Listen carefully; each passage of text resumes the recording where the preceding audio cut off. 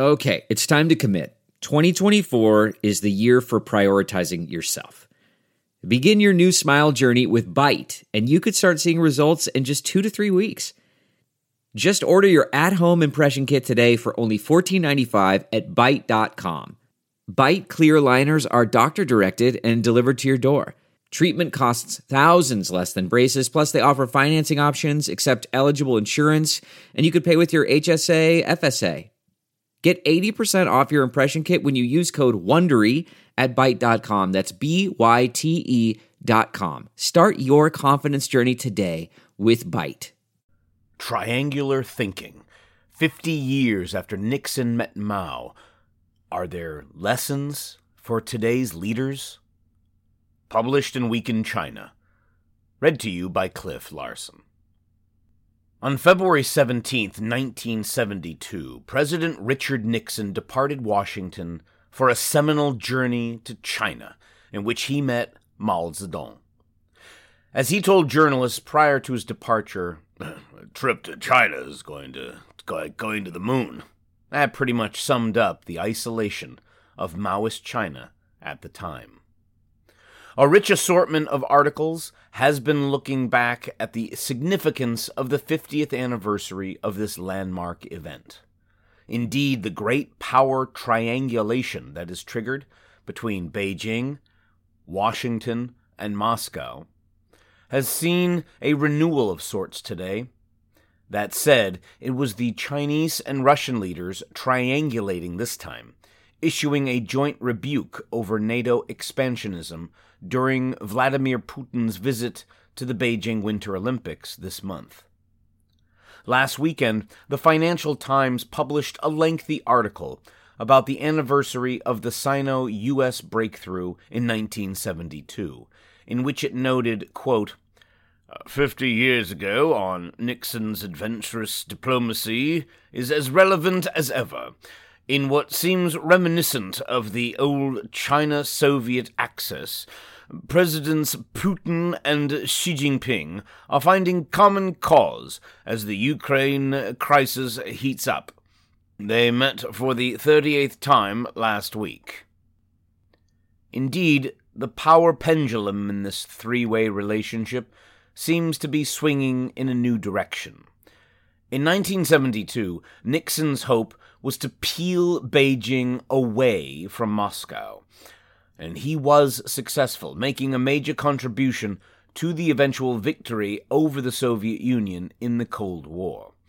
Now the threesome has reoriented into a new 2 versus 1 alliance. China and Russia have become firmer diplomatic friends 50 years on because of their mutual antipathy towards the United States.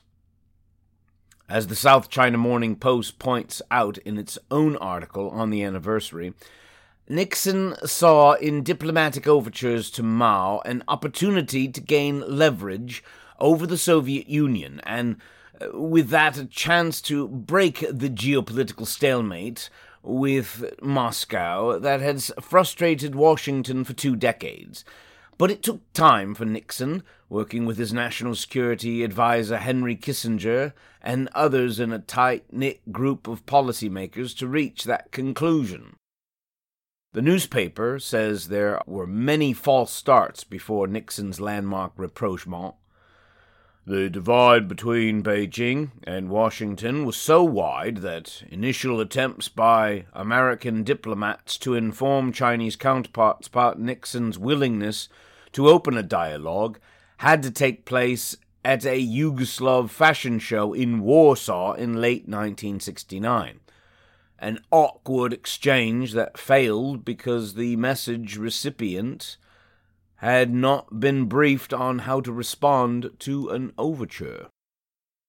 For anyone looking for the definitive account of the 1972 summit, Week in China wholeheartedly recommends Margaret Macmillan's book, Seize the Hour, When Nixon Met Mao. We first mentioned this brilliantly readable history as far back as Week in China 12. As Macmillan points out in her intro, President Richard Nixon and Chairman Mao Zedong were well aware that they were making history that day in 1972. Both understood that their meeting, and indeed Nixon's whole visit to China, were important above all else for the symbolism. It was, after all, the first ever visit of an American president to China, and an end to the long standoff where neither country had recognized the other. It was an earthquake in the Cold War landscape and meant that the Eastern Bloc no longer stood firm against the West. Or, as Nixon said in a prophetic toast as he departed Shanghai, "We've been here a week.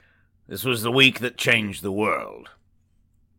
Macmillan's book describes meticulously how Nixon's visit to China had taken 3 years to arrange.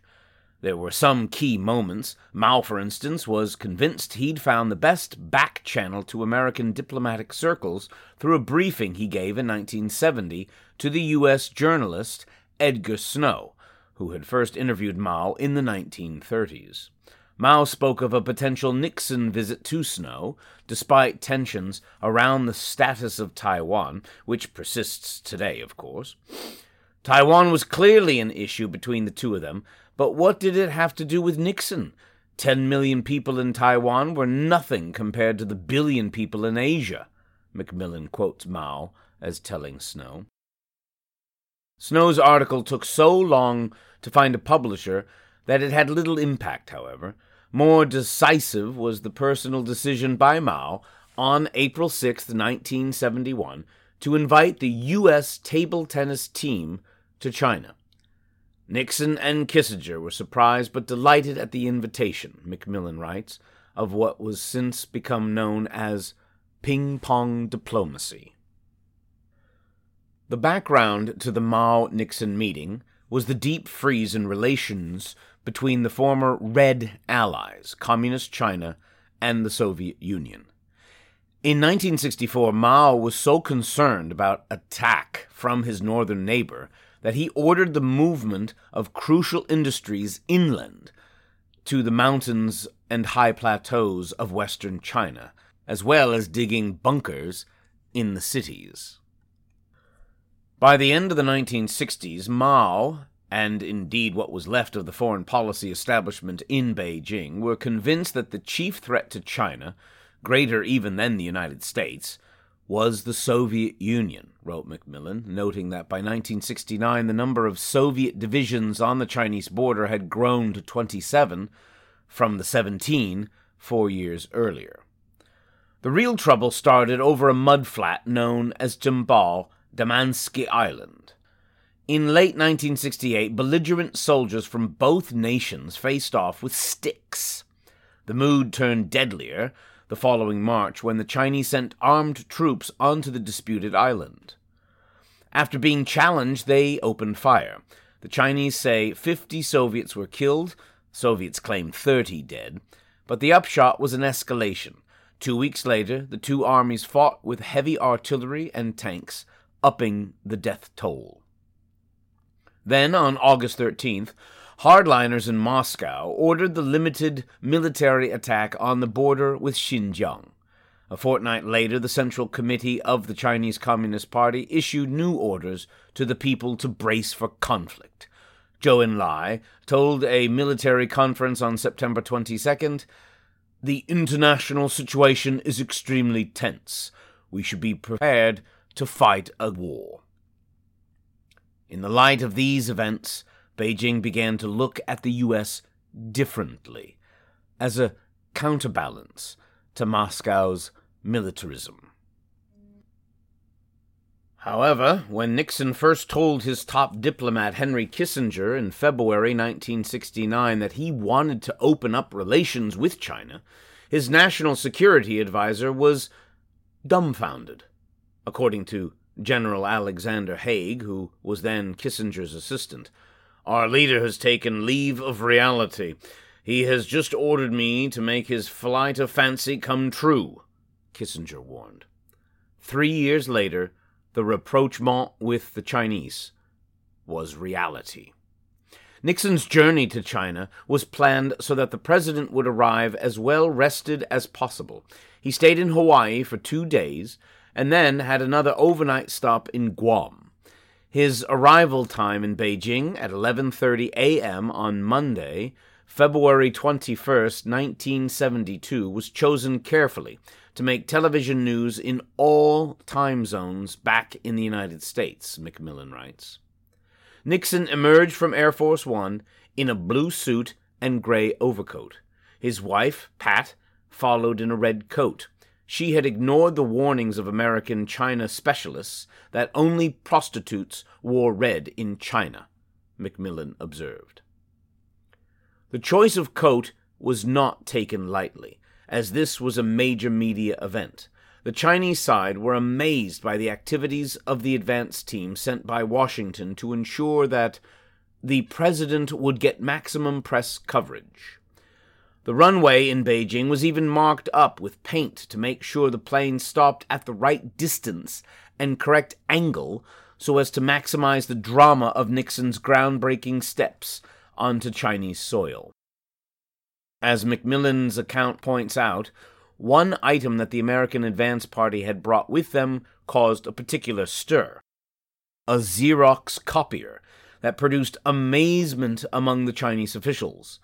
When the Americans realized that the Chinese were copying all their own documents out by hand, they arranged to leave their copier behind as a gesture of goodwill.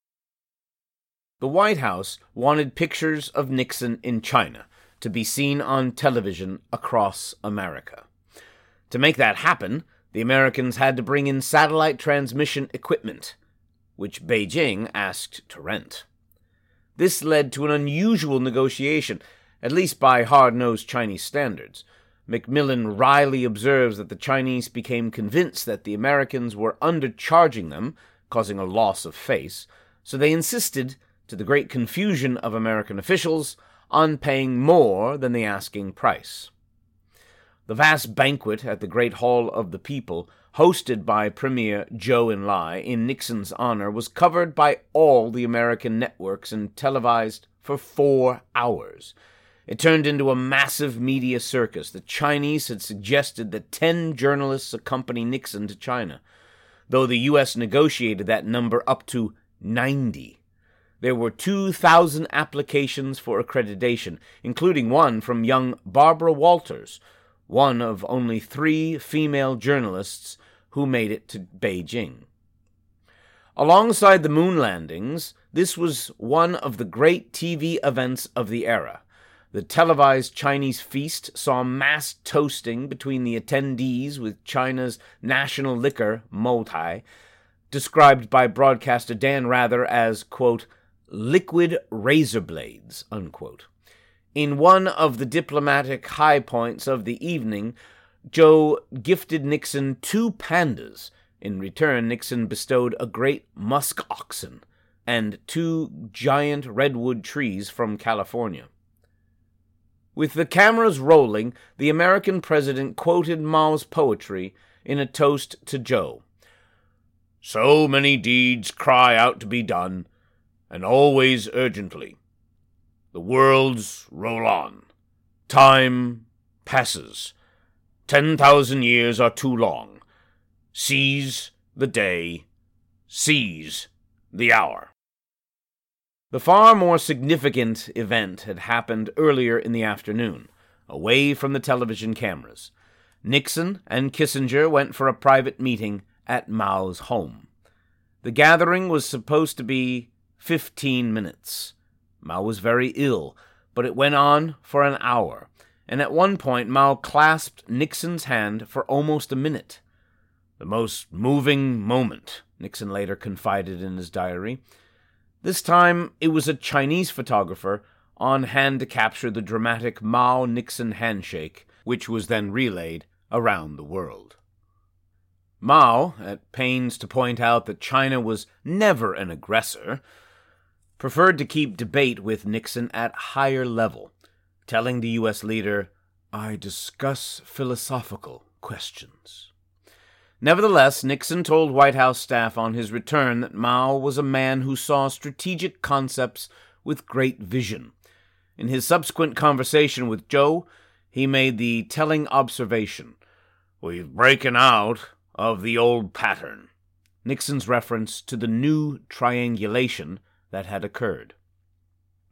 Veteran journalist Jane Perlez pointed out in a recent article in the Financial Times that Nixon didn't necessarily think his opening of China in 1972 would be unalloyed advantage for the U.S. over the long term.